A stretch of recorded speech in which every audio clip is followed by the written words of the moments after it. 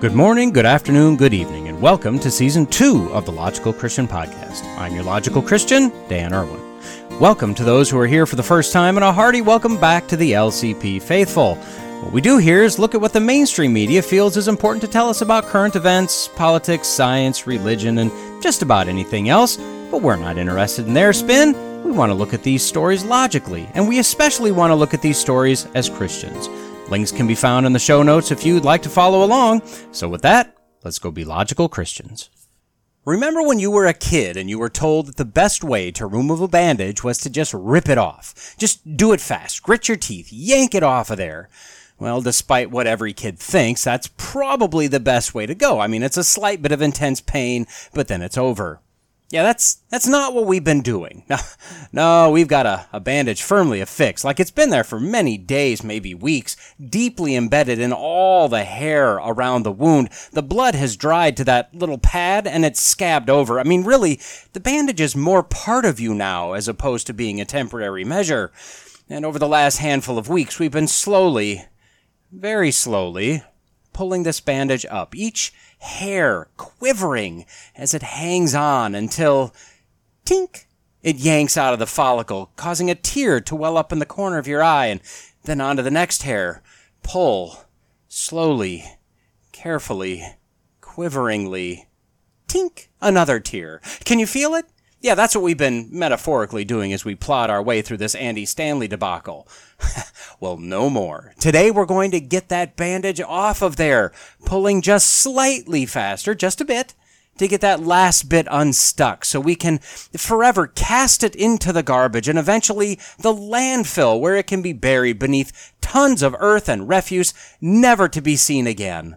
Or maybe it'll end up in the pool. Who's to say? Anyway, so as to not drag this out any longer, on today's episode, we'll have a single segment episode encompassing the final message in the sermon-esque series and my closing thoughts, with whatever mush is left of my brain. And despite my best efforts, I am pleased and somewhat ashamed to announce the return of the goal updates. The weeping, no gnashing of teeth, hard to gnash with that much food stuffed between the teeth, will begin again after the closing bumper. So grab a bucket to catch whatever brain matter escapes out of your ear, take a new bandage out of the box and out of the wrapper, but so help me, do not take those little plastic thingies off the sticky part until you apply it to the wound so as to not contaminate it with germs, even though nobody really knows how to do that. And crack open that bottle of Bactine. This wound is likely to pop right back open as we yank this thing off of there. And without further ado, and with a slight bit of a don't, here we go. Ooh, okay, we've made it. We have finally made it. Well, we've almost made it. This is part 6 of A Fundamental Disaster, our review of the Andy Stanley recent sermon, for lack of a better term, series, entitled The Fundamental List. I'll be honest, Andy Stanley sermons, they're just exhausting and frustrating and angering, and they're flat out heretical and blasphemous. I mean, Andy is a man with an agenda, and he's picking up speed now that Daddy has died. Now, you can go back and listen to the kind of intro to this series in the segment Lying Liars Who Lie, and then obviously parts 1 through 5 of A Fundamental Disaster. I give all the background that you'll need to understand why I'm reviewing this and what the problems are. For the sake of time, I won't restate the text that I've been using in Jude and Matthew, just suffice to say that Andy is at best a wolf, more likely a snake. He's dangerous. He's very dangerous. Now, I'll give a brief review of points 1 through 7 with a very brief comment as to how Andy twisted the point that on the surface sounds generally okay. Just know there's a lot more that I cover in the first parts of this series, and if you haven't listened to them, do that. I know it's a lot of listening, I know it's a lot of time commitment, but trust me, Andy is very subtle, he's very personable, he's seemingly harmless, but he is very agenda-driven. He's an excellent liar, and he's very good at what he does. You want to know how to spot what he's doing, and then you want to apply what you learn in your everyday life so you can avoid other wolves like him. So, the first 7 points. Number 1, Jesus is God's Son and our King.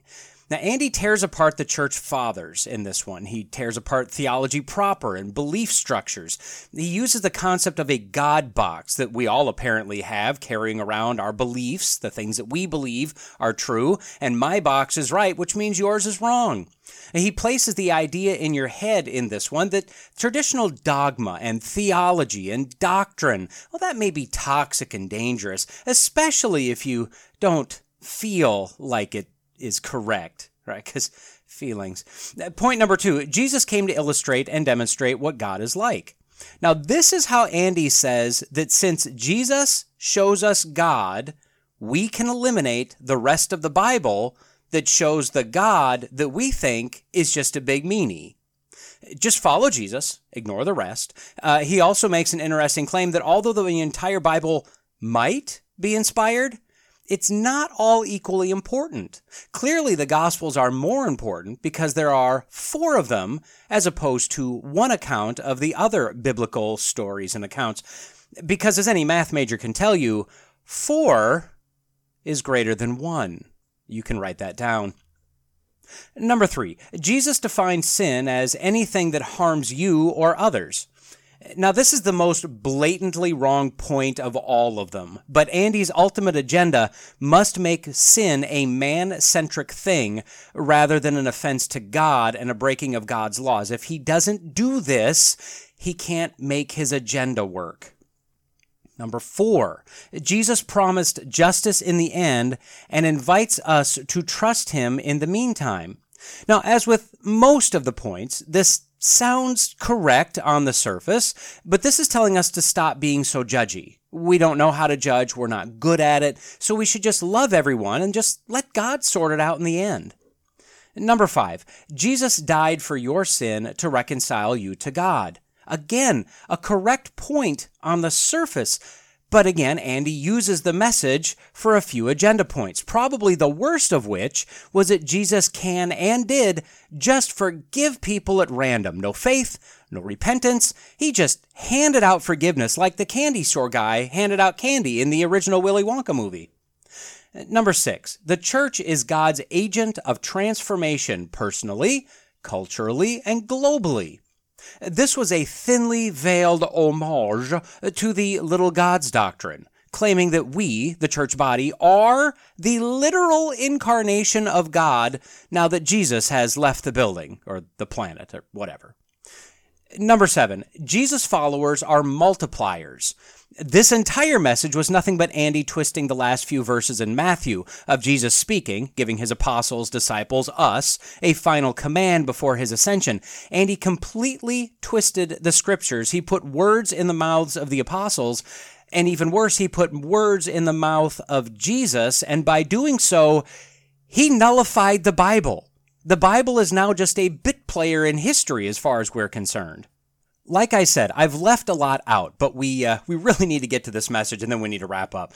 And having skipped through and previewed this message a little bit, well, let me just say this. The pattern has been that these messages, which have been building on each other, have also been getting more heretical as we go along, and this appears to be the worst of the worst, so buckle up. We're about to fly into a massive storm. One note before we begin, this is going to be a long one. As each of his messages, like I said, built on the previous, so did the heresy, and it seems like everything he said in this one, it was just so bad and so wrong. I want you to see the depth of depravity here. Keep in mind, each week, his conglomerate of churches holds about 35,000 congregants, and I would say that in general, you're going to see at least another 15,000 views on YouTube of these messages. That's 50,000 people, probably more, that are drinking in the swill that Andy is placing in front of them while giving them a wide-eyed stare and telling them it's life-giving water. I mean, what would your thoughts, actions, reactions be if you were to be sitting in there and listening to this teaching? Put yourself in the place of someone that's hearing this. So with that in mind, let's begin, mostly so we can end. Again, we start with a hook, but this one is interesting. It's very telling. It starts with Andy telling us that he, about 15 years ago, was watching a YouTube video from a famous atheist who's written a lot of books, 3 of which Andy has read. Oh, and he also listens to this guy's podcast. Now, let me be clear. To be a solid Bible or Christian teacher, a solid discerner, you really have to know the enemy. But for most, that means consuming a selection of a number of wolves, discerning a number of false teachers, comparing what they've said to the biblical text, etc., etc. Andy watching YouTube, listening to the podcast, and reading his books, along with Andy being literally the enemy here and tearing apart Christianity, to create his own version, this is Andy as a fan. He's a follower of this atheist, and that should really tell you something. Anyway, he said that in this particular video, this atheist kept railing on the absurdity of Christianity. And I think I should, as I've been doing, quote Andy directly on this. Quote, "And as I listened, and this was a really defining moment for me, it caused me to shift some things in terms of not my belief, but in terms of my approach, how I preach and teach, and some of the language I use. It occurred to me as I listened to him that his entire talk was based on an assumption, a false assumption, but on an assumption that many Christians hold, and many, in fact, evangelical Christians hold, the one I was raised on, and the assumption was a false assumption, but again, Basically, he was whole. His whole talk was based on the assumption that the foundation of our faith, what makes Christianity viable, what makes Christianity sustainable and plausible, the foundation of the Christian faith is a Bible without any errors. Or to use the modern term, an inerrant Bible. That was his assumption." And there you have it. This is what Charles raised Andy to believe, but Andy doesn't believe this to be true anymore. And he's going to get into this much deeper, obviously, but Andy is telling his 50,000 plus congregants and streamers and watchers that he, their pastor, their shepherd, their biblical guide, does not hold to the belief that the Bible is inerrant. And what's sad is that nobody, or everybody, didn't stand up and shout him down, that there wasn't a commotion as people got up and walked out. They listened. They took it in. In fact, I'd go so far as to say that for the vast majority of his followers, this was in fact wonderful news. Do you know how freeing this type of viewpoint is? If the Bible is full of errors, well, maybe I'm not as bad as I think I am. Maybe I don't have to try so hard. Maybe that thing that I thought was a sin, maybe that's not a sin. Andy goes on, quote, "So his argument went, hey, look at all these errors in the Bible," and he's pointing out historical errors and scientific errors and just some absurd things that were in the Old Testament in particular, and then some things in the New Testament as well. And his point is, look, these things aren't true. So if these things aren't true, the Bible isn't true. And if the Bible isn't true, the Bible can't be trusted. If all of it isn't historically, mathematically, scientifically accurate, then why would anybody believe any of it, right? Might as well just dispense with the whole thing. And at the end of the day, we should just dispense with Christianity. And the crowd goes wild. It was amazing. So we're 2 minutes into a 42-minute sermon, and Andy has now made his point, right? Science, apparently, math, and history, they have all proven that the Bible is full of errors. So Christians, and you can hear the venom dripping from his lips whenever he says that word. He just despises Christians. Christians have been teaching this silly theory that the Bible is without error. Now look, this atheist, and I'm not sure who he's talking about, he never names him, I have some ideas, but this atheist logic is actually spot on. He's absolutely correct. If the Bible claims something to be true, but it isn't true, then the Bible is not trustworthy. If you asked me a question, I confidently gave you an answer, and it was just flat out wrong, you would not consider me to be a trustworthy source. If the Bible is inaccurate in all of these areas containing all sorts of errors, then this atheist is right. Why should we believe any of it? How could we believe any of it? How could we know what to believe?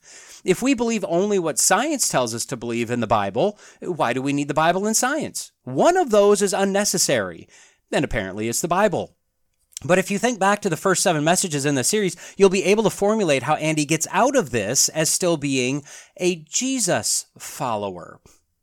Paul addressed this sort of concept in 1 Corinthians 15. I think we can all agree that being dead, then being not dead, is not scientifically possible, right? Reanimating a corpse 3 days after it ceased to be alive is only found in science fiction books and movies. But that's what Andy claims to believe, and Paul made it very clear. This unscientific assertion is central to Christianity. Andy makes this point later, but uses it wrongly. But let's look at the text quick. Quote, "Now if Christ is preached that he has been raised from the dead, how do some among you say that there is no resurrection of the dead? But if there is no resurrection of the dead, not even Christ has been raised. And if Christ has not been raised, then our preaching is in vain. Your faith also is vain. Moreover, we are even found to be false witnesses of God, because we bore witness against God that he raised Christ, whom he did not raise, if in fact the dead are not raised. For if the dead are not raised, not even Christ has been raised. And if Christ has not been raised, your faith is worthless. You are still in your sins. Then those also who have fallen asleep in Christ have perished. If we have hoped in Christ in this life only, we are of all men most to be pitied." See, if Christ made a claim, if the apostles made a claim, but that claim was false, the entire thing falls apart. So the scientist is correct, and Andy has no foundation to stand on, as he's just wiped it out from underneath himself by conceding the humanist, atheist, and frankly incorrect assertion that the Bible is errant. But let me interject just a bit more into this yet another damnable message. What do we mean when we say that the Bible is inerrant? Now, this refers to the original writings, the original autographs, manuscripts. After that, copies made by other humans could contain copyist errors. Man could potentially insert other writings. I mean, look at the Apocrypha. That is not Scripture. That was decided by men much smarter than you and I, with very specific criteria as to what should be included in the Bible. And although the Catholics still hold to the Apocrypha, the reality is there's no way that these books fit in with Scripture based on the writers, if we even know who they are, the contradictions with verified Scripture writings, the dates of these writings, etc. So inerrancy of the Bible means that the authors wrote exactly what the Holy Spirit wanted them to write while using their own style and personality in doing the writing. Although the Bible is not a school textbook, when it speaks on math, it's correct. History, it's correct. Science, it's correct. Our English Bibles could potentially have errors, but I'd say at this point in our history, we have so many very early copies of the Bible, we've done a massive amount of comparisons, the questions have been answered. Even the English Bibles we have today, assuming a solid translation of the Greek and Hebrew, not some nutso man-made translation like the Passion Translation, those Bibles that we have today are inerrant.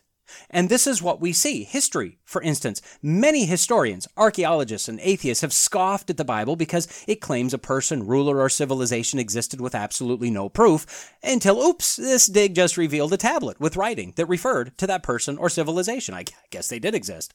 The Bible is proven right at every turn.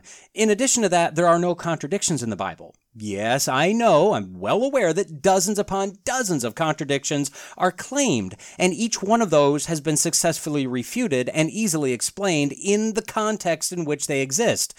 There are no contradictions. But Andy would rather side with his atheist friend rather than the church fathers and historical theologians, the councils, the synods, and the conventions. Interesting, isn't it? We better keep trudging through this horse flop, though. Quote, "But according to this misguided assumption, unfortunately, that too many Christians hold on to, is what we're talking about today, is that the legitimacy of Christianity sits precariously atop a collection of errorless, or inerrant, ancient texts." That was the assumption of his talk, and then he just dismantled the text. And if you dismantle the text, you dismantle the Bible. You dismantle Christianity. We're done here. Assumption being, if there is an error in the Bible, Christianity becomes indefensible. It's a house of cards. You just pull out the creation account, you pull out Leviticus, you pull out some things in the New Testament, the whole thing comes crumbling down. Goodbye Bible, goodbye Christianity. Yes, Andy, that's exactly what happens. Now, I know that way too many Christians have gutted the creation account because, hashtag science. But this is the question I asked back in the Lying Liars Who Lie segment. Can you be a Christian and believe in evolution? Now, all solid biblical teachers and preachers and pastors, Ken Ham, Mr. Creation Museum himself, even says that yes, you can be saved and not believe in a young earth, 6-day creation. Personally, I'm not as convinced on that point. I won't say you can't, but because Jesus believed it, can you believe in Jesus if you don't believe what he believed? In my mind, that question must be settled. And he goes on to state that the assumptions that, quote, "the legitimacy of Christianity sits precariously atop a collection of errorless ancient texts," is not true. Quote, "which will come as a relief to some of you, but will sound like heresy to others." Yes, Andy, because it's heresy. He then leans into the camera and the audience and says, quote, "So pay close attention. Now, editor's note here. I'm going to try not to just write an entire transcript of what he says. That's not going to be easy as from what I've seen and what I jumped through. And as I suspect, everything he says will be the worst thing that he's ever said. Bottom line, I would encourage you to go back and watch this entire series, and I'd welcome and encourage your feedback on what I've said. Where did I get it wrong? Where was I too harsh or not harsh enough? Continuing on. He spends a few minutes recapping what he's doing here, and he's using the same foundation that there are a lot of denominations and versions of Christianity, and everyone thinks differently and sees things differently and prioritizes certain texts over others differently, and everyone thinks they're right, and for nearly 2,000 years, new ideas have been woven into Christianity and become doctrine and dogma and theology, and those may be toxic and harmful and may make Christianity feel yucky to someone. And as we know, the good news of great joy is supposed to be applied to all humans for all time, inclusive. And so that's what Andy thinks, and that's what he's basing his little series on. And if you don't believe some of these new toxic ideas, Andy goes on, you're not a real Christian. You're not a Jesus follower. Well, luckily, Andy is going to set us all straight and tell us what's actually fundamental and get us back on that Jesus-following path. And then Andy pulls out a couple of his favorite manipulation techniques while absolutely affirming the apostasy of his followers. Quote, and so the reason we're talking about this is because you're smart and you're honest and you're curious. And when smart, honest, curious people realize that non-essentials have been woven into fabric of their particular church or their particular denomination or their particular faith tradition, thoughtful and honest people feel like they have to step back and reevaluate, not quit believing in God and not even quit believing in the deity of Jesus, but it's like, wait a minute, you talk a lot about the Bible and you know the Bible, but I'm not sure you know Jesus. And so people feel the pressure to kind of deconstruct. And to deconstruct is to say, hey, I need to tear this thing down to the bare essentials. I need to tear this down to the fundamentals so that I really know the foundation of what I believe and why I believe it. And I think my church has departed from that, or I think my denomination got it wrong, or I think my faith tradition isn't exactly right about this. So people step out, and generally they just step out of organized religion, and sometimes they never go back. And so Andy's solution to this problem is to rescue people from stepping out of organized religion and keep them in a church that's teaching a heretical doctrine. Interesting choice. Now, and admittedly this is the flesh speaking, if I'm going to hell anyway, why would I bother getting up on Sunday morning to hear Andy spew some morality tale from or about an error-laden ancient book about some guy that claimed to be God, but who really knows at this point? Why would I not just indulge all the lusts of the flesh and the lusts of the eyes and the pride of life? I might as well have a great time while on earth, right? What exactly is Andy selling? Because I can tell you that if my choice is to be given morality tales and to-do lists, but it's all coming from a work of fiction, man, I'm going for all I can get on this planet, because who knows, man? Who knows? So he recaps his first 7 fundamentals of heresy, which we've already done, and here's a perk by being an Andy follower. After they slap down number 8 in this message, they're going to send out an email blast to everyone with 8 fundamentals so that we can just keep them in front of us. Because I think I speak for everyone when I say, 1, these are groundbreaking, 2, these are life-changing, 3, these are edifying, and 4, sending an email to anyone these days definitely won't get lost in the hundreds of spam and legitimate emails and buried and forgotten about in approximately 8.3 minutes. Could probably name Andy Spamly at this point. Okay, here we go. Andy admits that this one is going to be kind of tricky. No, not because he's preaching pure heresy, but because Jesus never mentions the Bible in the Bible, because the Bible wasn't a thing. It wasn't assembled the way we have it today at that time. See, this is one of his favorite straw men, apparently, and frankly, this really irritates me. Andy's a ravenous wolf. He's slaughtering the faith of the sheep. He's a shepherd that's literally leading his flock into the teeth of a pack of wolves. First, Jesus is God, meaning that being fully God, he stands outside of time, meaning that Jesus absolutely had the entire Bible already, even if it wasn't physically written down. The second, this shows how... No, I was going to say ignorant, but Andy is not ignorant. This shows the depth of Andy's depravity. Andy knows that the New Testament is toothless without the Old, and the Old is a very sad tale of impossible rules without the New. So let me just point this out, and this is going to be just rapid fire quick here.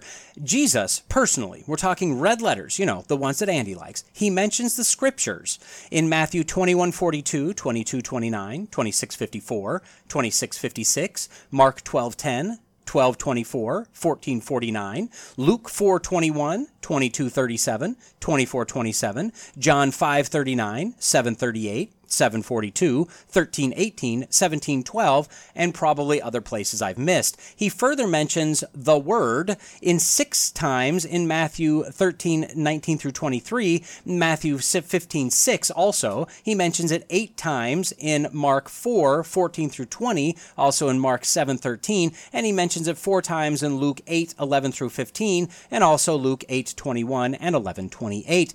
Again, probably others I've missed. Jesus wouldn't have used the term Bible, obviously, and for Andy that creates a problem because he's a red letter only guy, which is a terrible theological position. So Andy says that if you stepped away from the faith because of something in the Bible, this message is for you. And I bet that it is, Andy. This is going to soft pedal the Bible and give people that don't like the Bible a reason to claim a faith, quotes around that they absolutely do not have. He then pulls out a Bible that his dad, Charles, gave him at the age of 16 with instructions to memorize the speech that David gave Goliath. And anytime Andy was tempted with something, when he comes up against something, just repeat the speech to the devil. Now, that's a bad idea. We don't need to speak to the devil, but okay, because that something is Andy's Goliath. And no, that's not true. It's not his Goliath. You don't have a Goliath. None of us has a giant that's threatening our people with war. Goliath was a real person. Goliath was not a concept. That well-worn teaching that you're David or you're Esther or you're Daniel or you're Job, no, you're not. You're you. And the Bible has answers for your temptations, your trials, your ups and downs, your sins, your victories. The Bible has something to say about all of that, but you aren't those people. Andy then reveals his conundrum, which is quite possibly your and my experience, and thus our conundrum as well. Quote, here's the thing. Like many of you, I was given a little red Bible with my name on the front, and I was given this Bible and had several Bibles, but when the Bible was first presented to me, it was presented to me as God's Word, all true through and through. God's Word, all true through and through. And I believed that before I ever read that.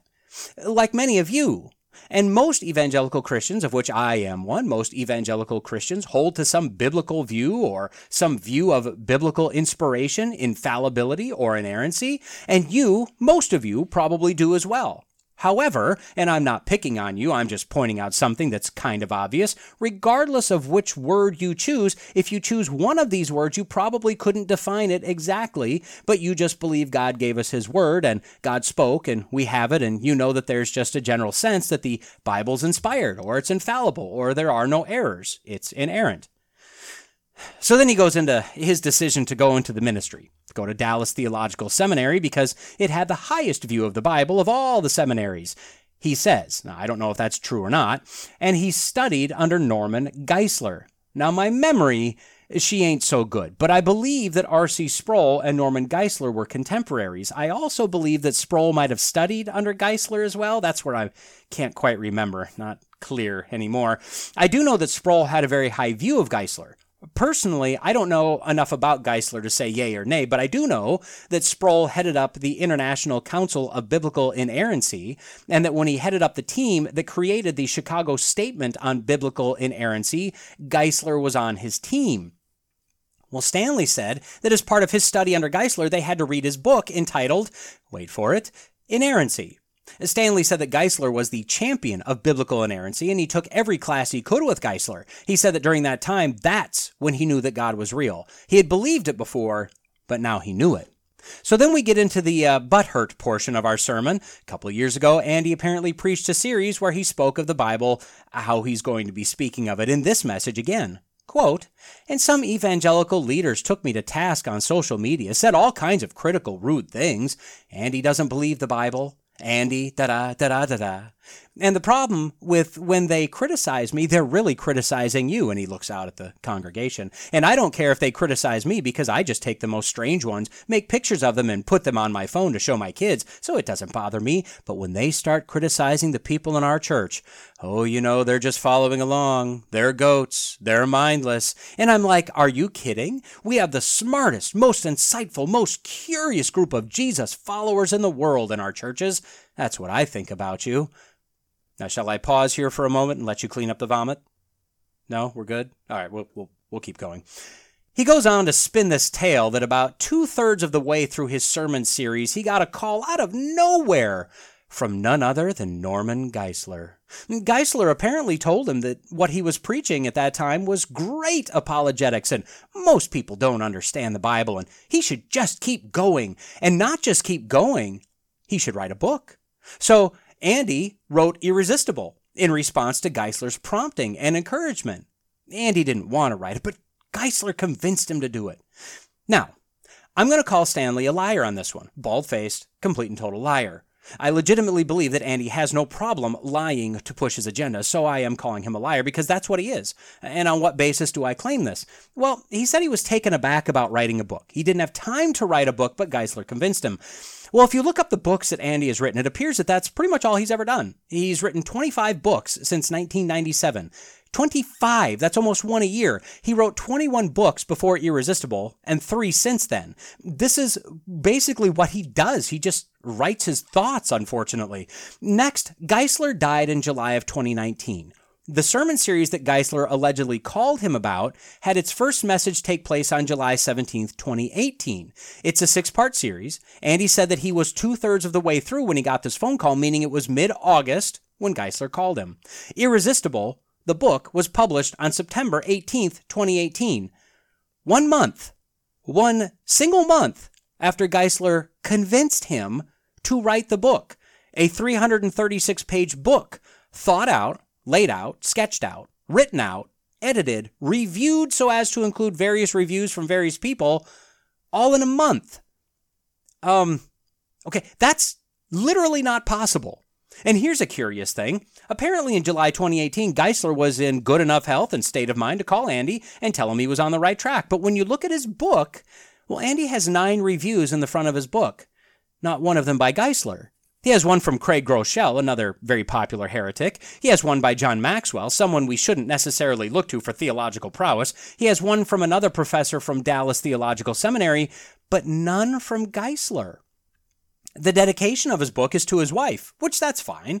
He's got about a page of acknowledgments, though. His congregation, Thomas Horrocks, someone who he apparently met on Twitter that had written a paper defending Stanley's preaching, and he became friends with this yes man. He acknowledged in his acknowledgments some individuals at Zondervan, someone on the project side, Susie Gray, and of course his wife. Geisler was literally the smartest man Stanley knew, according to what he said. He was an academic giant. He was a stalwart of biblical inerrancy and personally called him 1 month before the 336-page book was published to encourage him to write a book, and Geisler doesn't even get an acknowledgement? Like I said, Andy is a bald-faced liar. But do you think that his congregation or his YouTube followers will take the 15 minutes that I did to verify his claim? No, not a chance. They're enamored by Andy and his fame. This is sick. It's just gross. Somehow, I'm more disgusted by Andy than I was previously, and I didn't think that was possible. And then he has the audacity to claim that he's assuming that Geisler's watching him present this heresy, after making it clear that he died in 2019, to make sure Andy doesn't lead anyone astray. Yet again, another manipulation technique to call to an authority. Oh, well, if Andy knows that this academic genius is peering over the edge of heaven watching him, surely he wouldn't tell us anything untrue. Oh, it's just sick. So Andy goes on. He gives us, I guess, his thesis statement, his base claim for this entire, whatever this thing is. Quote, "The bottom line is this. When it comes to what you must believe about the Bible in order to be a follower of Jesus, it really boils down to this. You have to believe, when it comes to the Bible, that Matthew, Mark, Luke, or John are reliable accounts of actual events. That's it. That Matthew, Mark, Luke, or John are a reliable account of actual events. Because if you adopt any one of the four Gospels as something that's a reliable account of actual events, you're there. Because all four of these Gospels present Jesus as God's Son and your King. And everything we've talked about in this series flows from that one simple idea. It means that what he said about God is true, what Jesus said about you is true, and what Jesus said about the Hebrew Scriptures is true. That Christianity does not rise or fall on our ability to prove that the Bible is without error. I learned this from the guy who edited the book, Inerrancy. So, now we don't have to believe the Old Testament. We don't have to believe most of the New Testament. We don't even have to believe the Gospels. Just pick one. Just one, your favorite one. He's whittled the Bible down to one book. And in fact, we don't have to believe that the Gospel we choose is error-free, just that the writing is a reliable account of real events. Stream of thought moment here. I've been pretty liberal with the amount of quoting I've done with Andy in this whole series of reviews I've done. Andy keeps referring to Jesus as our King. I agree. He is our King. But in my reviews, I've got around 40 times that I counted that I've quoted Andy where he's referred to Jesus as King. Only one time has he referred to him as Savior, and that one time was when he said that our Savior would be with us because we chose to be with him. We're the sovereign one in that equation, not Jesus. He's called him Son of God once or twice. Not once has he referred to him as Lord or Master. I find that to be disturbing. Okay, back to what he said in his quote. So I agree that if you get very technical, you don't have to believe the Bible or have read the Bible. Look at the thief on the cross. Salvation is repentance and faith, right? The thief, when he rebuked the other thief and stated that they were hanging there for real crimes, unlike Jesus, that their punishment was just, that they deserved what they were getting, that was a form of repentance. It was admitting his guilt. When he asked the other thief if he didn't even fear God and then asked Jesus to remember him, well, that was faith. The thief didn't have the Bible. He didn't have the Scriptures. We have no indication that he believed anything of the law or the prophets, and yet he was saved. And we can see his repentance and faith that led to salvation. But that's not what we're talking about here. Andy's talking about people who have the Bible, the full Bible, and aren't just expressing belief in one book, rather expressing disbelief in the Bible almost entirely in the biblical accounts and the ability of God, God to protect his word, etc. Although I could concede technical agreement with what he said, it's what he's not saying directly. That's really the problem I've got. And then I'd have to come to a question of plausibility. If I have a cookbook and it has 66 recipes for various things, if I look at or I try 65 recipes and they don't work, they're just terrible, they're wrong at almost every turn, am I seriously going to trust the other one? Okay, bad analogy, I know. But pick anything, a user's manual, an instruction manual, a school textbook for any class. If 90% plus is wrong, are we really going to say that it's worth reading or worth following? No. The atheist Andy started with is right. If we can't believe the Bible, Christianity collapses.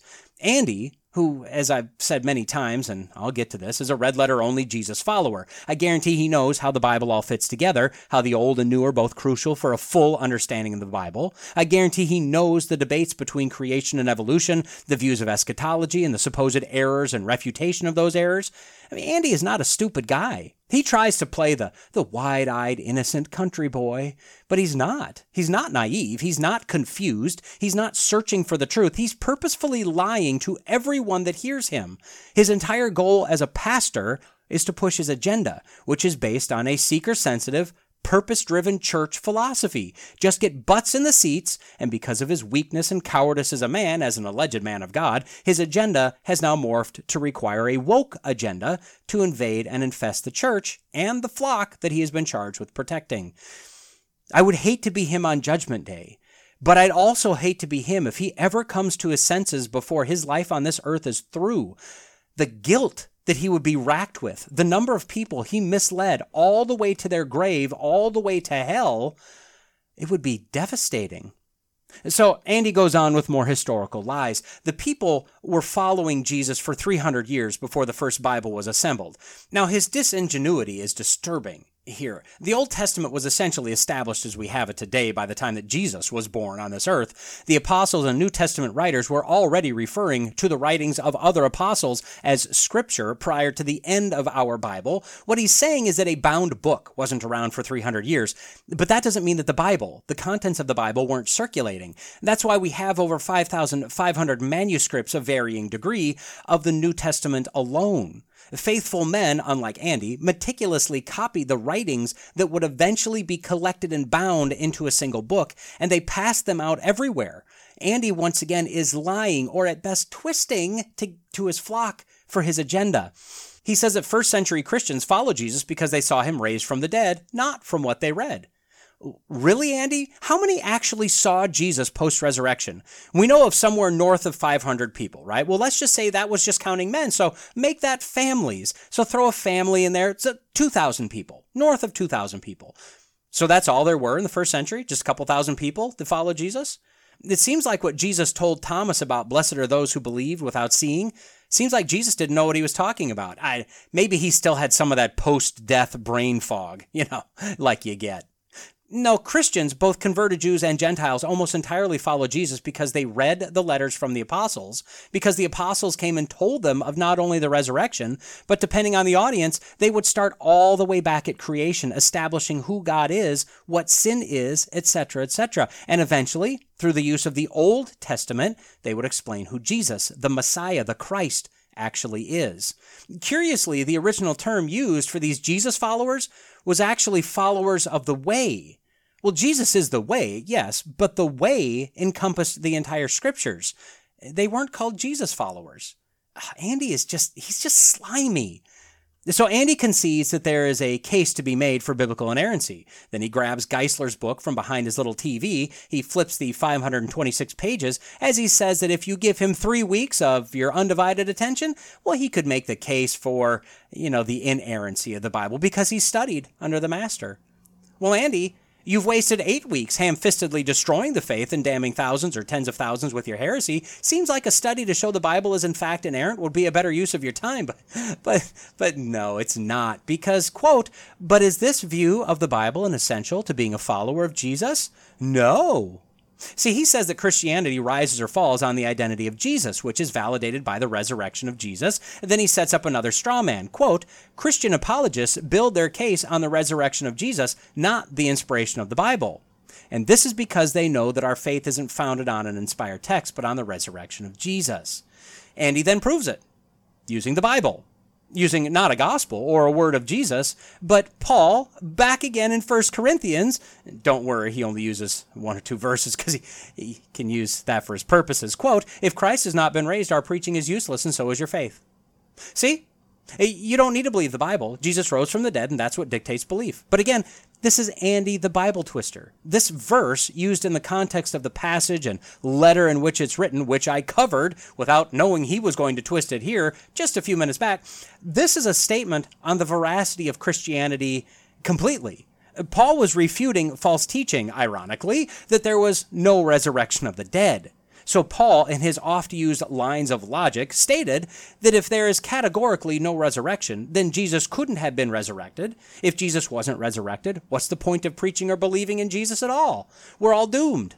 This in no way says that all you have to believe is that Jesus was resurrected, while calling the rest of the Bible lies, half-truths, and fantasy. This is a false dichotomy, an either-or fallacy that Andy has set up. But let me ask you, Andy, how do you know that Jesus was resurrected? Well, it's because people saw him post-resurrection and confirmed it, right? But did you see him? And no, Andy did not see him. Did you talk to anyone that saw him? No, Andy didn't talk to anyone who saw him. Well, how do you know then, Andy? Well, he reads it in the Bible. But the same science that says a bunch of Old Testament is clearly poetry or stories created by low IQ caveman-like people to explain things they don't understand, well, that same science says that people don't come back to life, Andy. Do you believe science or do you believe a written account in the Bible? And why do you believe certain unprovable claims in the Bible but not others? His religious worldview is a disaster, but it has to be in order to push his agenda. In fact, Andy goes on to say that the only reason we can believe what Jesus said about himself was because his resurrection validated his claims. But how do we know what Jesus said about himself?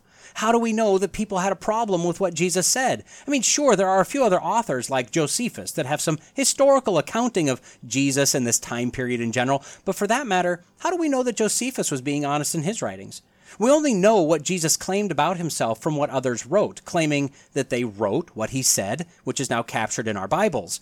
Andy's entire argument hinges on faith that part of the Bible is true, even the impossible parts, like the resurrection. And I'm assuming Andy believes that Jesus performed the recorded miracles. I don't know that to be true. I'm assuming that, which he has to accept 100% by faith if he does believe that. See, Andy is a cult leader at this point. This religion that he's created has been tailored and created by Andy. That's the definition of a cult. So Andy sums up Paul's point in 1 Corinthians as this, quote, "The foundation of our faith is an event that launched a movement that assembled the Bible." And then adds, "in the 4th century." But why did God give us the Bible? Or did he not? Was he powerless to overcome man's desires? Man just putting all this crazy, unscientific, inaccurate stuff in a book, claiming that God did things and said things, claiming events took place that never took place, and God apparently was up on his throne, just wringing his hands, just sucking on his long white beard, just in anguish. Oh, I hope my creation, well, those humans that evolved from the matter I created initially, don't take all of this seriously. It could really throw a spanner in the works. Oh, bother, what a mess they're making. If only I was able to stop them from doing this. You see, Andy's God is an impotent, weak, spineless, brainless, doddering old fool that had fits of rage and killed people for just loving who they wanted to love and was basically out of control and powerless at the same time. And thankfully, oh man, Jesus popped into existence and got this thing fixed up. Phew! Just in the nick of time. Now, somehow, Andy claims that even though all we need to believe is one of the Gospels, and we only need to believe that it's mostly accurate, but he still says that the Bible is, quote, extraordinarily important. While the Bible's not the foundation of our faith, it's certainly not irrelevant to our faith. Nice concession. But, and this is my point, this is so important, there is no single modern view of inspiration that is essential to following Jesus. Now, he defines modern in a moment, or at least he says he's going to, and he doesn't. He doesn't do it for quite a while, actually. He just talks and says nothing, and he says nothing about 3 or 4 times over and over again, repeatedly and redundantly. Now, this isn't even splitting hairs. The only reason Andy can claim to be a Jesus follower is because he believes that at least one account is protected to the point that it's generally correct. Call it inspired, call it infallible, call it inerrant, I don't care what you call it. He believes it, but he's selective for a purpose. Quote, "Now some of you are thinking, Andy, I don't even care about this. You're raising questions I've never asked. Can we just talk about something practical?" Well, I get that. We'll get back to that. And welcome to the problem with the church today. A bunch of milk-suckling baby Christians, or a bunch of immature people that aren't Christians, but wolves like Andy tell them they are. People who just want a TED Talk to help them get their kids to shape up, or to rescue their marriage, or to pay off their debt.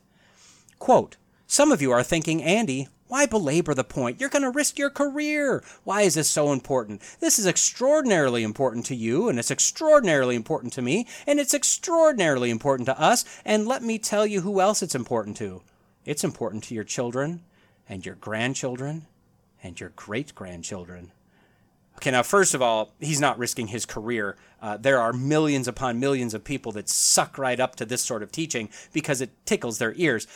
But more importantly, his statement about your children, grandchildren, and great-grandchildren, this should terrify you.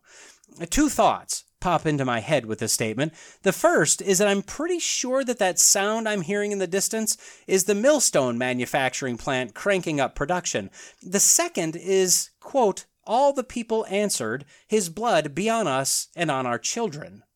I also think of the LGBTQIA2+ music video that came out a couple years ago with this gay choir singing a song entitled, "We're Coming for Your Children." Andy is absolutely coming for your children. Make no mistake about it.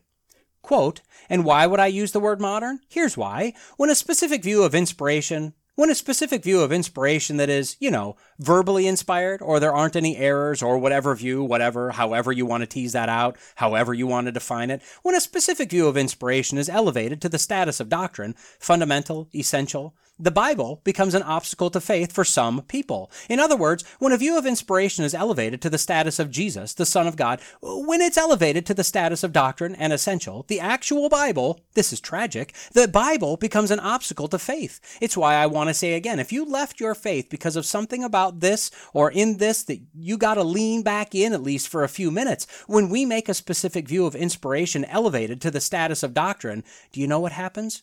We eliminate room for questions. Oh, and then he goes on with this little improv play that he makes up on the spot about someone trying to ask a question, just desperately trying to ask anything, and that darn inspired Bible believer just keeps shutting him down. I hate that guy.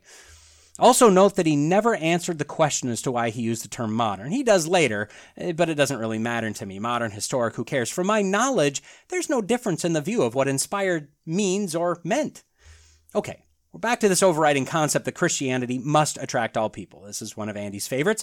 Not all, as in people from all around the world, from each people group, etc. He literally means all. If the message of the Bible leaves even one person out, we need to eliminate that nasty part or change it or weaken it. We must make Christianity, following Jesus, attractive to all people everywhere for all time. Think about just the United States. The division between the people right now and how many are absolutely violent, combative haters of everything to do with Christianity. Think about Muslim terrorists that behead and burn Christians alive. But Andy, living a very comfortable life, living a first world life with his only persecution coming from other mean pastors, teachers, and theologians, Andy has no idea what he's saying. He's focused on his LGBTQIA2+ agenda. That's what he's dismantling and deconstructing his faith and the faith of his congregants and the Bible for. Now, his claim that if we believe that the Bible is inspired and inerrant, mean that questions can't be asked, that people are just shut down, that's stupid. His claim is stupid. It's flat out plain old stupid. And he's not a stupid man, like I've said, so it's not stupid. It's actually a lie, and he knows it. Any Christian worth their salt can tell you that because the Bible is inspired and inerrant, it invites questions. Ask anything you want, the Bible has answers. And not just answers you can trust because it's inerrant and inspired. 2 Timothy 3:16 through 17 says, quote, all Scripture is given by inspiration of God. All Scripture is given by inspiration of God and is profitable for doctrine, for reproof, for correction, for instruction in righteousness, that the man of God may be complete, thoroughly equipped for every good work. Raise your hand if those verses were rattling around in your head. I wonder what Andy does with this little text. Oh, never mind. Nothing, because those aren't, in red letters. And as I established a few segments back, Andy only uses the non-red letter words in the Bible in order to dismantle the Bible. Quote, you can't ask questions, you can't be curious, and if I could poke around a little bit for some of you who are raised like me and believe like me, not only can you not be curious, sometimes you can't be honest. Then he flips to the Old Testament area somewhere, and he says, 'cause you're reading this and you're like, oh, I don't want to read that part anymore. And then he flips to Revelation somewhere. Oh, no, I don't like that part with Jesus as a sword in his mouth and he's going to smite his enemies and be covered. Oh, I don't like that part either. So you know what? I'm just going to kind of stay right here in the middle. I like Psalms and I like Jesus. And that other stuff, somebody else is going to have to figure. You can't even be honest about your own faith and your own view of the Bible. The reason some of you chuckle like, and then they chuckle like that. Exactly. My kids keep asking me about those parts and I'm like, don't look at those parts, look at other parts, right? Well, that's no way to live. That's no way to worship. That's no way to approach God who created 600 plus different kinds of beetles. I mean, are you kidding? We should be the most curious and the most open-minded people in the world because our faith isn't anchored to a perfect text. Our faith is anchored to a solitary event outside the walls of Jerusalem that changed everything, including the people who were there and knew Jesus personally.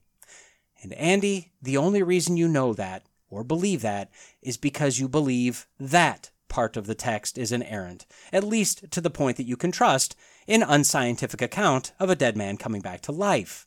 But look, I'd agree with him. That is no way to live or worship. Just because you don't like something in the Bible doesn't make it not true. Just because you don't like something in the Bible doesn't mean you should avoid it. What he's telling his flock is to just decide what they like and just do that. He's purposefully telling them to stay immature, uninformed, and I'd argue unsaved, as he has yet to give even a cursory gospel message in 8 weeks. Now, maybe his daddy, Charles, was an unbearable, overbearing man in the home. I guarantee that Charles stood on a foundation of inspired, and I'd guess that he claimed that at least most of the Bible is inerrant. Maybe poor little Andy was traumatized, and today at 65 years old, he still can't come to terms with it. I don't know. But what I do know is that he just gave 50,000 plus followers online and in person permission to just make their own Christian cult, as long as they use a gospel and they follow Jesus. Not apparently the Jesus in Revelation, though. Not he's scary, icky. Only the Jesus in their gospel of choice, of course. Now, I say again, I have a hard time believing that Norman Geisler, a man that R.C. Sproul spoke of and held in the highest regard, would have been fine with saying, quote, I'll just stay in the middle. I like Psalms, and I like this part about Jesus. Now, I also agree that Christians should be the most curious, and historically we have been. That's why we have fields of science today. And don't confuse that with modern science, which is a bastardization of the term, as a large portion of modern science has nothing to do with science. It's a religion unto itself. Christians should be the most curious, but should not be the most open-minded, depending on how you mean that. If he means that in the gay agenda way, no. If he means that in the evolution way, no. If he means that as in discovering new aspects of our creation, well, of course.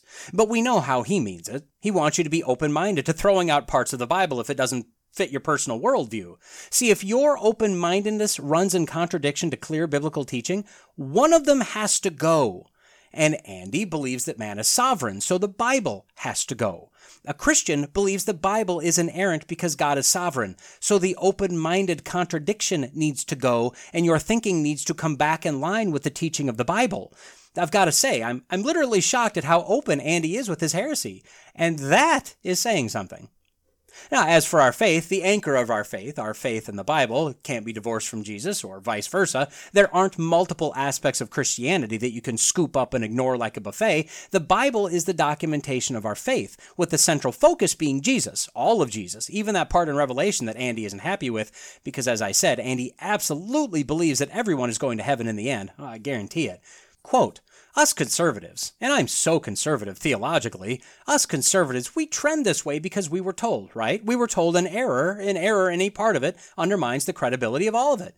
And I hear this all the time, that an error in any part of it undermines the credibility of all of it. Okay, look up here. That's true of your passport.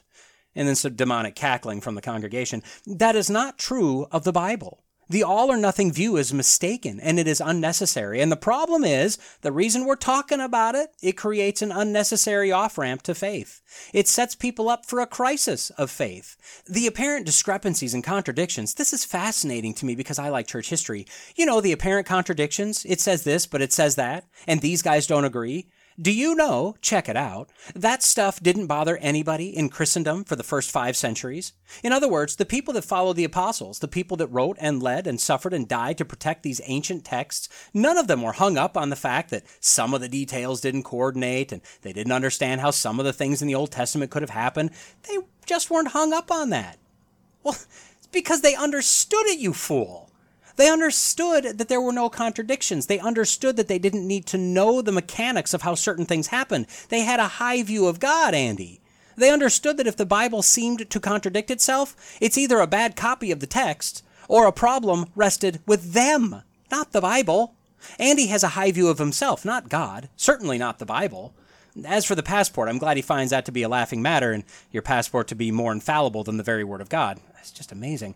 So he comes back to the word modern, finally, and I mostly don't care, but then after hearing his explanation, no, you need to hear this too. Quote, and the reason a minute ago that I inserted the word modern is this, and this is so important, everything is important, the precision that we demand from written text today was not an ancient expectation. The precision, in other words, we want grammar to be right, spelling to be right, everything to match, if it's a copy of, we're making a copy, oh, it's right. The reason we demand such precision in our modern world is because we can pull it off. But in a world that was mostly illiterate, and they were illiterate not because they weren't smart, they were illiterate because in order to be able to read, there has to be something to read, and texts were so expensive and people didn't have access. So in a world that was primarily illiterate, the precision that we demand from a written text was not even, they never even considered such a thing back in ancient times. What? We covered the literacy rate thing a few segments back. You can go back and find that somewhere. His claim that they were mostly illiterate is a lie. I'll just say this. The painstaking way that these people copied the Hebrew text was heads and tails better than anything we do today.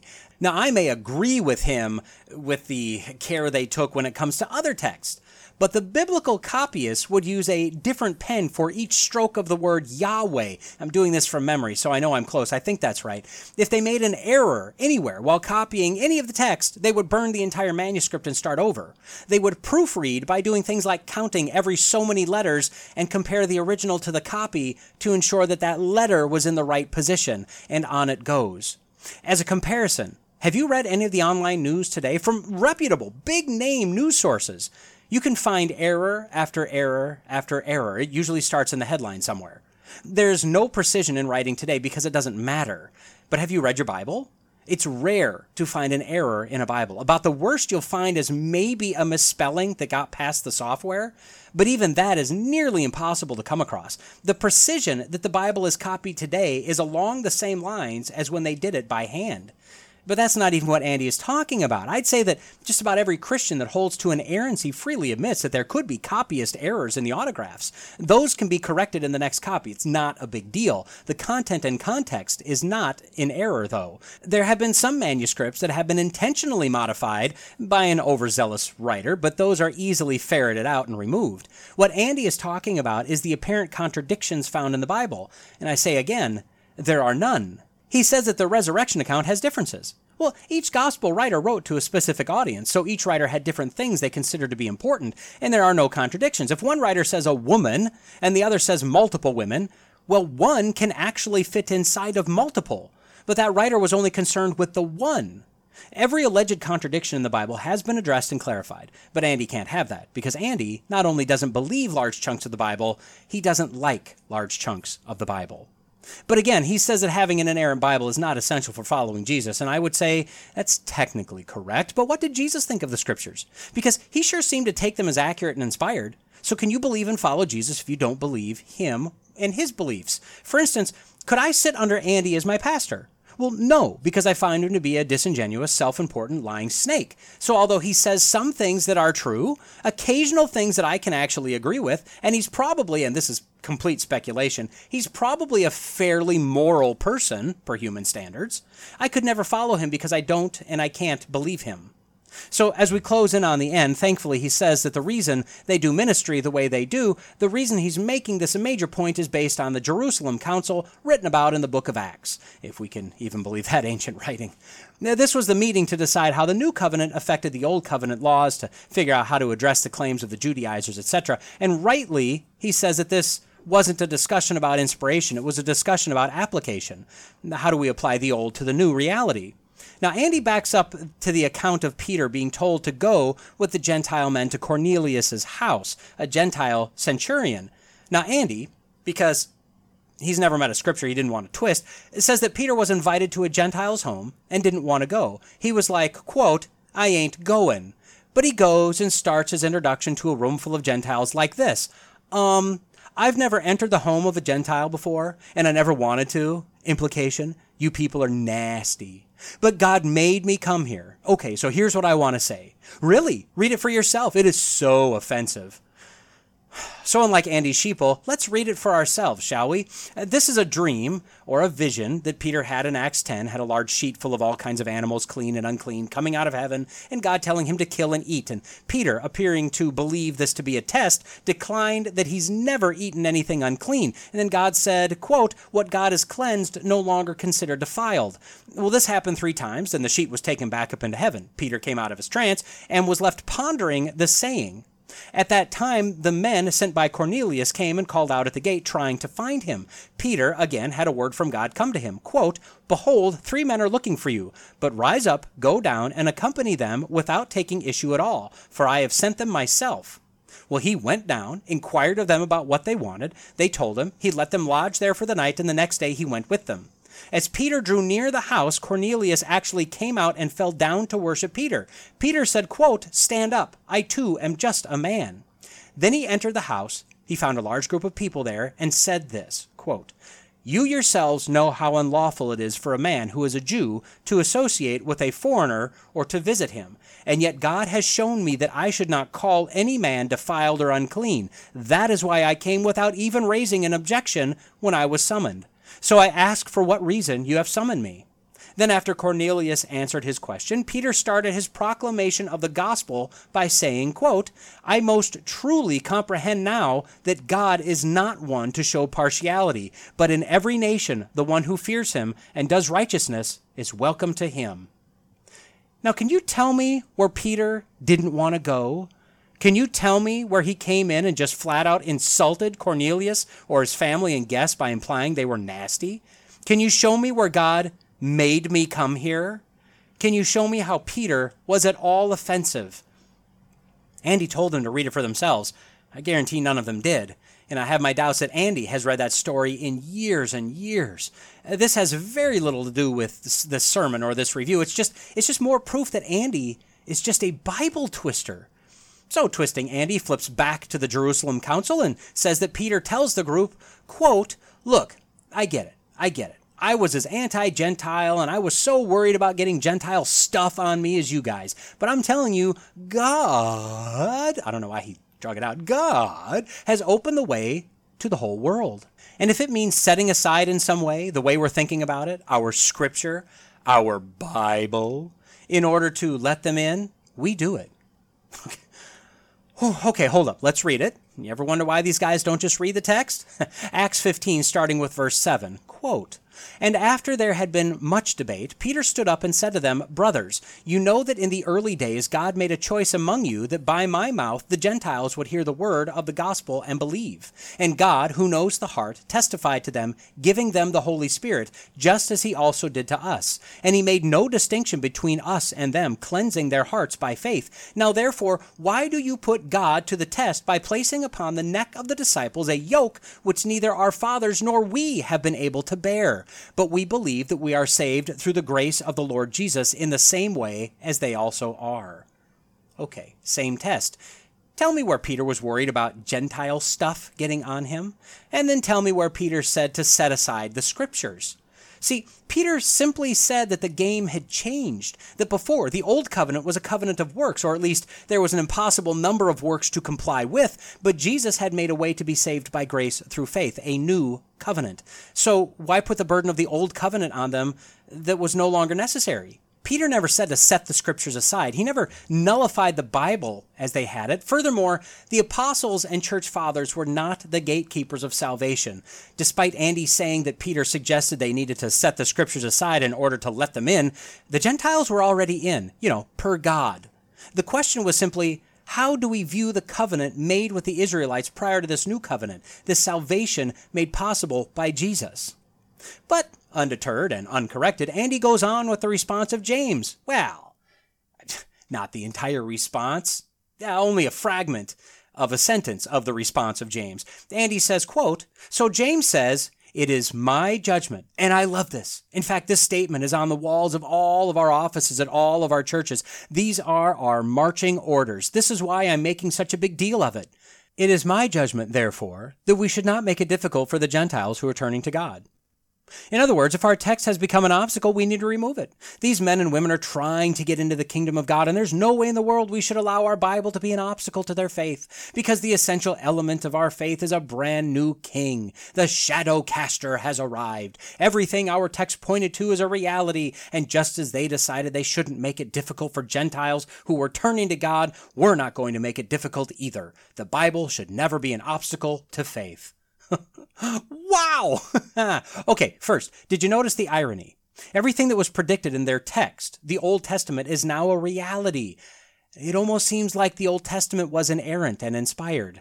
Just saying. Second, Andy is using a sentence fragment as their guiding principle.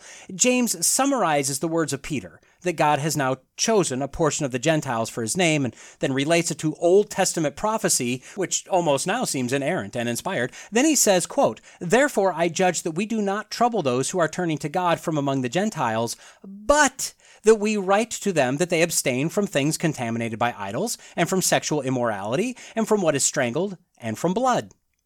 They didn't set aside the scriptures. They held a council and made a determination what of the Levitical or the Mosaic laws continued to apply as best they could. But see, Andy can't finish that sentence, not with that pesky sexual immorality thing in there, because then someone would ask, well, what does that mean? And then Andy's agenda is in jeopardy. So he just takes the first fragment to basically say, hey, whatever we need to do, let's do it. If that means throwing the Bible in the trash, if that means ignoring clear teaching and commands, if that means ignoring or redefining sin to something more palatable, whatever. Basically, we just want to be able to make whatever religion they want and then pronounce that they're good, heaven bound. And that shadow caster thing, man, that sounds demonic to me. It appears that it's a term that a man in the Gospel Coalition used to describe Jesus. The Sabbath was the shadow of the real, Jesus being the caster of that shadow. Of course, this man, Dane Ortland, he wrote the book Gentle and Lowly, which was apparently a runaway bestseller in the evangelical world, which makes gentle and lowly Jesus' primary characteristics, painting him in a very effeminate way. It won the praise of Russell Moore. Paul David Tripp, who I've read one book of, and it was good, but he definitely doesn't come off as a manly man, and Sam Alberry, a gay but celibate Anglican priest. Regardless, Shadowcaster just sounds evil, especially when Andy whispers it. Lastly, the Bible will always be an obstacle to the unsaved. God will be an obstacle. Jesus will be an obstacle. Repentance will be an obstacle. Christianity isn't supposed to be a social club. It's not supposed to be something that people can just wander into or that appeals to everyone. The only way it could appeal to everyone is if you don't push against human nature. Sin nature. And this is the goal and agenda of Andy. Make it easy. Make it fun. Make it popular. Make it trendy. Make it worldly. Basically, remove as much Christianity as it takes to make Christianity palatable to the unsaved. And then, as if he heard me say that what he's claiming to believe in is in the Bible, so how does he square that with his view? Well, he put me in my place, so I'll have to apologize here. Quote, and I know, and I hear the critics already, it's like, yeah, but the Gospels are in the Bible. Okay. We've talked about the historical sequence of things. That's a ridiculous argument. There was Matthew predated, quote, the Bible. Mark predated, all the New Testament documents predated the Bible because the Bible wasn't assembled until the 4th century. So there's no argument to be made there. Oh, I mean, there we go. So if the writings predate the first official assembly of the Bible, then they're trustworthy. Might I submit for review the entire Old Testament, then? I have no idea what he's saying there, and I don't think anyone else does either. I don't think Andy does either. And that, mercifully, brings us to fundamental number 8. Quote, the Bible documents God's redemptive activity in the world culminating in the arrival of his final king. Again with this king thing. Not Savior, not Lord, not God-man, not Son of God. King. It's odd, and I guarantee that there is something there. So the Bible documents this, but we can't trust it. So if we have untrustworthy documentation, we literally have nothing. But he claims that the first century Gentiles got interested in the Old Testament despite them not being interested in the Jewish people or the culture, but because they realized that it documented God's redemptive activity, which culminated in their lifetime, the arrival of their final king. And I'd have to ask, really? Because those words, put in that order, they make a comprehensible sentence while not making any logical sense at all. I'd argue that the first century Gentile Christians were interested in the Old Testament because that's what they had. All the teaching, all the letters, it all pointed back to history, the prophecy, the law, the Old Covenant, all leading to the New, to Jesus, to a Savior. Quote, the Bible provides us with the backstory and the main story. The Bible provides us with the backstory. The Old Testament is a saga of God's people clinging to Yahweh as he prepares the world for his final king. It's ancient history with a divine purpose. It's an over-the-top graphic account of God wading into the mess created by our sin to see the story of our redemption played out to its bitter and bloody crucify him, end.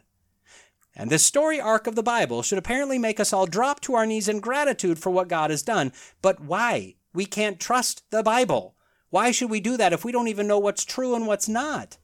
Now, Andy says he reads his Bible every single day, and we should too, even if we're skeptical. Because if nothing else, the words of Jesus written in the Gospels are the very words of God. Andy? So are the words of the prophets in the Old Testament. And so are the words attributed to God everywhere. They're found in the Old and New Testament. And ultimately, so are all the words in the entire Bible as they're literally inspired by God. God breathed. But we can only trust the Gospels. And maybe not even all of those, but one of those, because I don't know. I literally have no logical way of making this work. Quote, the words of Jesus inform our conscience. They fuel our faith, and they direct and form our behavior. And if just the words of Jesus were elevated to the place where they should be, it would revolutionize the church, and perhaps revolutionize our culture and the world. And I agree. If we only used the words of Jesus, it would absolutely change the church. But unless God is that doddering fool, why did he not just give us the Gospels? What's the point of the rest of this then? So as we wrap up, Andy has been very clear. Words of Jesus, Jesus follower, words of Jesus, right? He's used Scripture out of context. He's used Scripture fragments in order to prove a point. And he says that the words of Jesus are not elevated where they should be. So I was curious. What are the commands that Jesus personally red letter gave while on earth? I found a good list, I think. Abide in him. Repent. Follow him. Rejoice when persecuted. Let your light shine. Be reconciled to your brother. Don't lust. Keep your word. Go the extra mile. Love your enemies. Be perfect. Don't boast in offerings or prayers. Lay up heavenly treasures. Judge not. Do unto others as you would have others do unto you. Choose the narrow path. Beware of false prophets. Pray for those that proclaim the truth. Be wise. Fear not. Hear the words of God. Exchange your yoke with God's. Honor your parents. Beware of the leaven of the Pharisees. Deny yourself and take up your cross. Despise not the little ones. Practice church discipline. Don't be covetous. Honor your marriage. Forgive those who offend you. Be a servant. Ask in faith. Bring in the poor. Render to Caesar what is Caesar's and God what is God's. Love the Lord. Love your neighbor. Watch and wait for the return of Jesus. Practice communion. Be born again. Keep my commandments. Watch and pray. Feed my sheep. Baptize my disciples. Make disciples. Now, I'm sure some of these apply less than others, and I probably missed some, but notice that it's a lot of love, a lot of forgiveness, a little bit of don't do this or that, and some don't judge. This is why Andy wants you to be a Jesus follower rather than a Christian.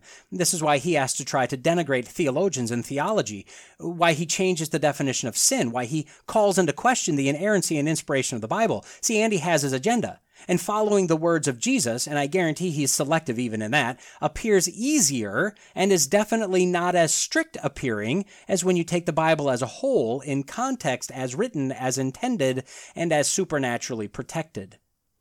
Andy is a 65-year-old man who lives under the shadow of his dad, who likely had a strict upbringing, who appears to be somewhat angry at theologians, who appears to be a social liberal, who appears to have a bitter taste in his mouth regarding the Bible, who chooses to follow man-made science rather than God-given accounts, and who absolutely believes that being part of the LGBTQIA2+ community should not preclude you from salvation or heaven, and ultimately believes that everyone will go to heaven. Andy speaks of Jesus a lot. And Andy knows or believes nothing about him. Judging by his fruit, and judging by his view of the Bible and who he thinks Jesus is, judging by the fact that in 8 weeks of preaching, we could probably read through all of the scriptures that were read in under 10 minutes, likely in under 5 minutes, and judging by the fact that the gospel was never proclaimed, nor was Jesus proclaimed to be our Savior, I'd argue that Andy Stanley is not saved, and this blind guide is leading his blind congregants, and probably 50 to 70,000 people total, straight to hell with him. And he's not the only one. There are so many wolves masquerading as shepherds in this country and around this world. And I want to feel sorry for the congregation, but they have the truth in their hands or on their phones somewhere. We're at a point in history where we have more tools at our disposal than at any other time in history. People literally have no excuse. The only ignorance of the law, as it were, is self-imposed ignorance. Paul Washer said, quote, "False teachers are God's judgment on people who don't want God, but in the name of religion plan on getting everything their carnal hearts desires. That's why a Joel Osteen, and I'll insert Andy Stanley, is raised up. Those people who sit under him are not victims of him. He is the judgment of God upon them because they want exactly what he wants, and it's not God." Hopefully, this long series, capped off by this extra long segment, has been beneficial. As I stated at the beginning, my goal is not to mock and tear down Andy Stanley. I mean, that just comes naturally. I would love to see Andy step back, hang up his collar, repent for his blasphemous and heretical teaching, repent to his congregation, and encourage them to find a solid biblical pastor while he also finds a solid biblical pastor to learn under. But more importantly, I hope that I've helped you open your eyes and ears just a little wider to look for signs that you're sitting under or listening to or reading a potential wolf, and to get out of there, to seek out those who truly love God, love Jesus, and love his words, all of his words as found in the entirety of the Bible. Satan is crafty. Satan would much rather you sit under the teaching of a man that appears to be a Christian, but neglects the gospel, tears down the Bible, and teaches a false Christ rather than worship him at the local satanic temple.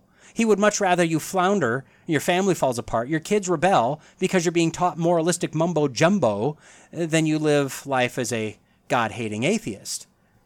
Well, with that, I guess it's time to let Andy go. Just run on, Andy. Go on. And we need to run as well. I thank you for hanging with me through this segment and all of them, and I promise no more Andy for a long, long time. Neither of us have hearts or minds that are that strong. Let's all go take naps now. Good night. Well, we've reached the end of another episode of the Logical Christian Podcast. Don't forget to like, subscribe, comment, review, share, and all that podcasty stuff. Contact information can be found in the show notes if you'd like to reach out to me. Lawrence J. Peters said, "Against logic, there is no armor like ignorance." Jesus told us that if you abide in my word, you are truly my disciples, and you will know the truth, and the truth will set you free.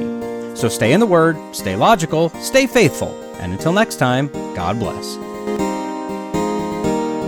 When last we met, I started my goal update with, quote, "Hold the line." I think that's the name of the game for the next few weeks.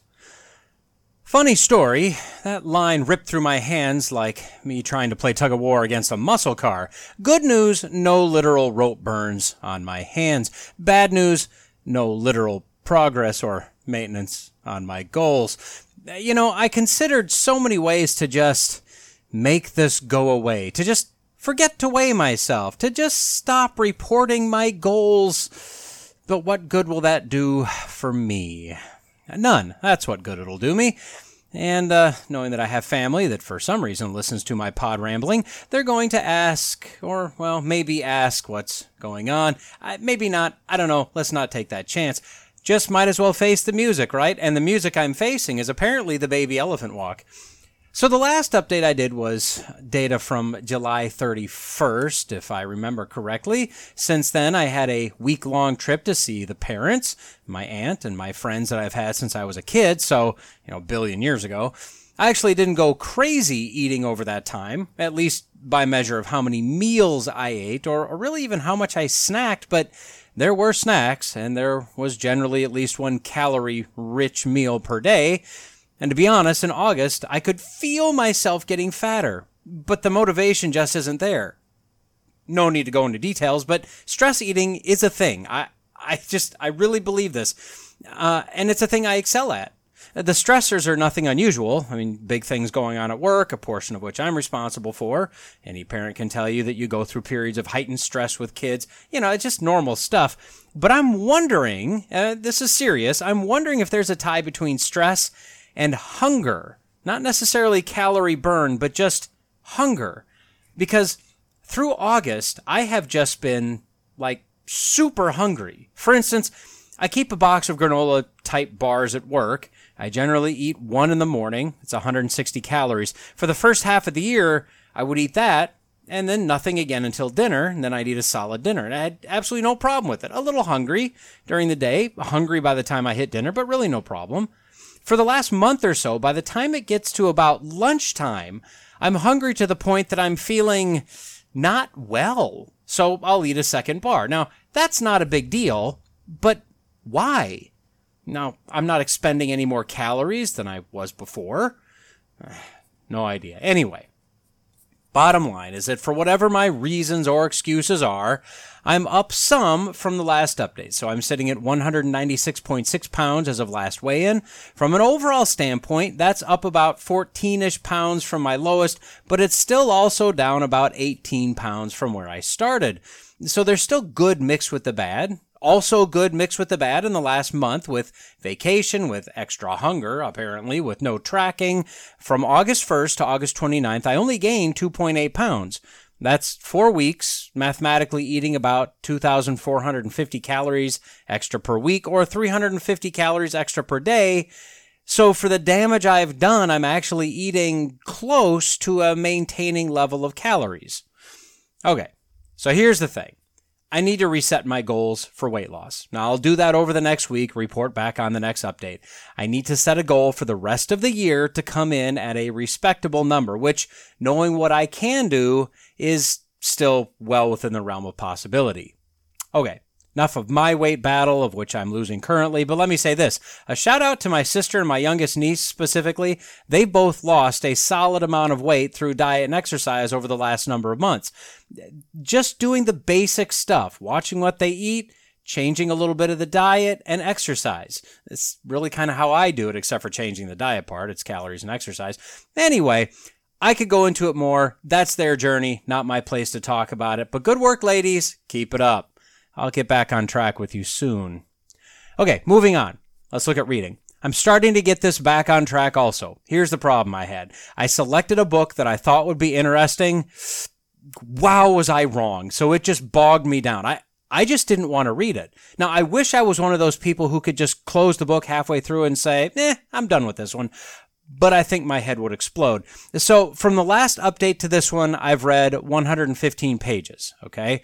Now, about 1.5 weeks of that was vacation time, which there's never any time to read when we all get together. It's pretty much just go, go, go the entire time, which is fine, okay? I'm not complaining. That's a good thing.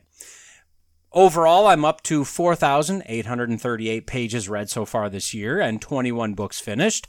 I'm about 550 pages away from my next goal of topping the number of pages I read in 2019. Now, the book I powered my way through and finished is entitled Karl Barth. It's a part of a series from the early 1970s named The Makers of the Modern Theological Mind. I know. I could barely contain my excitement too. But seriously, I know that a lot of theologians, R.C. Sproul being one of the main ones, speaks a lot about the theology of Karl Barth. So I thought it would be interesting to read a biography about who this guy was. Wow, was that not what this book was at all? This was a biography on Barth's theology. So here's how I break it down. The first half of the book, I understood about 5% of what I read. Then there were a few chapters that actually interested me that I understood most of. Then the last 30% was just eye-bleed boring. So Barth's theology was pretty wonky. I'd have to say that I don't agree with most of what I read, although generally I understand what he was doing. His theology basically said that Jesus is the center of everything. And although a lot of pastors, theologians, myself, and Christians in general would agree with that statement, I mean, we're talking everything. It's a theology called Christocentric theology. But again, way beyond what most theologians today would consider to be Christocentric, and way beyond, I think, what most theologians today would agree the Bible actually supports. And this is why it was so hard to follow. Just everything, every concept, every aspect, every point in theology was pulled back and made to be Christ. It was really odd the way he did it. And as I said, I don't think that it can be supported biblically. For instance, one thing that I understood, the doctrine of election. Now, there are two main schools of thought on this. One being Calvinism, saying that God chose who would be saved before creation, before the beginning of time, as a completely sovereign act, a monergistic salvation where man did nothing to contribute to his salvation. That's the interpretation I happen to believe the Bible supports. Now, the other viewpoint, which is probably more prevalent today, is Arminianism, which states that God looked down through the tunnel of time, saw who made the choice to be saved, so then God came back before creation and chose them since they chose him. This is what's called a synergistic salvation model, where God does not, or cannot, or will not act sovereignly, leaving the human to have the final sovereign choice, regardless of what God may or may not want. Now, I don't find any compelling evidence in the Bible for this, personally. Now, Barth, on the other hand, had a third view. He had the view that the only elect that the Bible was talking about, the only elect in all of history, was Christ. That God elected Christ to be the Savior, and therefore all of mankind is elect through Christ. Well, that's not biblical. I mean, there's literally no way to support that view. I just don't understand how he got there, except for the fact that he set his mind that everything must be Christocentric to the extreme.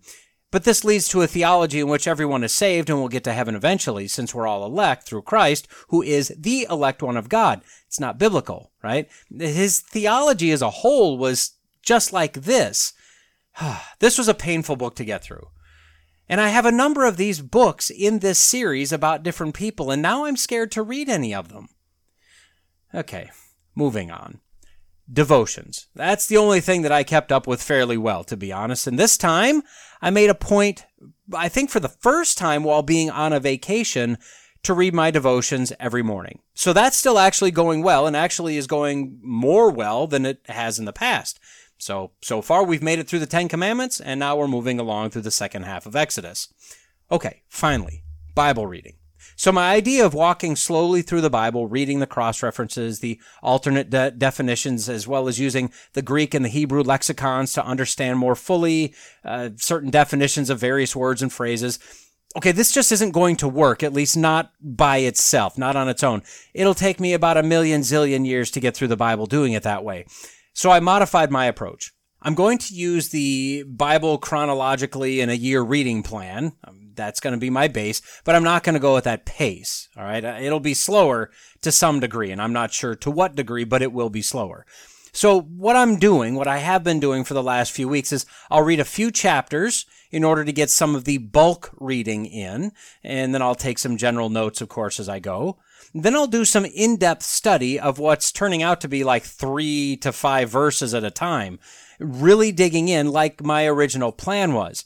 Now, even though at this point, with the vacation, et cetera, where I didn't have time to really get this done more than a couple times, even with visitors and training stuff going on at work, which is where I normally try to do this, I'm sitting at 76.7% of my goal. Now, that's not terrible for what's been going on, so I'll take it, right? Now, I thought it might be interesting to use this format to give you some of the thoughts and questions I've had as I've been reading and studying and digging. Now, maybe you've thought some of these, maybe not, but I'll try this and we'll see how it goes. Maybe you'll find it interesting. Here we go. So, on day 1, God created light. Now, notice that God called the light good, but not the darkness. The easy answer is that, well, sin is associated with darkness, so it's not really good, right? But the reality is that darkness is actually good for some things, just like the light is. It has a purpose. My thought is that the darkness was the default, not necessarily good or bad at this point. It just was. And light, being the opposite of the default, was good, a good addition. On day 3, God gathered the waters in one place, revealing dry land. When you look at the Hebrew for be gathered together, that phrase, it's the Hebrew word kavah. It can also be translated as to wait, or to look eagerly for, or to lie in wait for. Well, what did the waters lie in wait for? Maybe to be filled with fish by God on day 5? That's possible. I was thinking that it was lying in wait to cleanse the earth at the time of Noah's flood. Now, this section is also cross-referenced to Psalm 33:7, which says that He, God, lays up the deep in storehouses.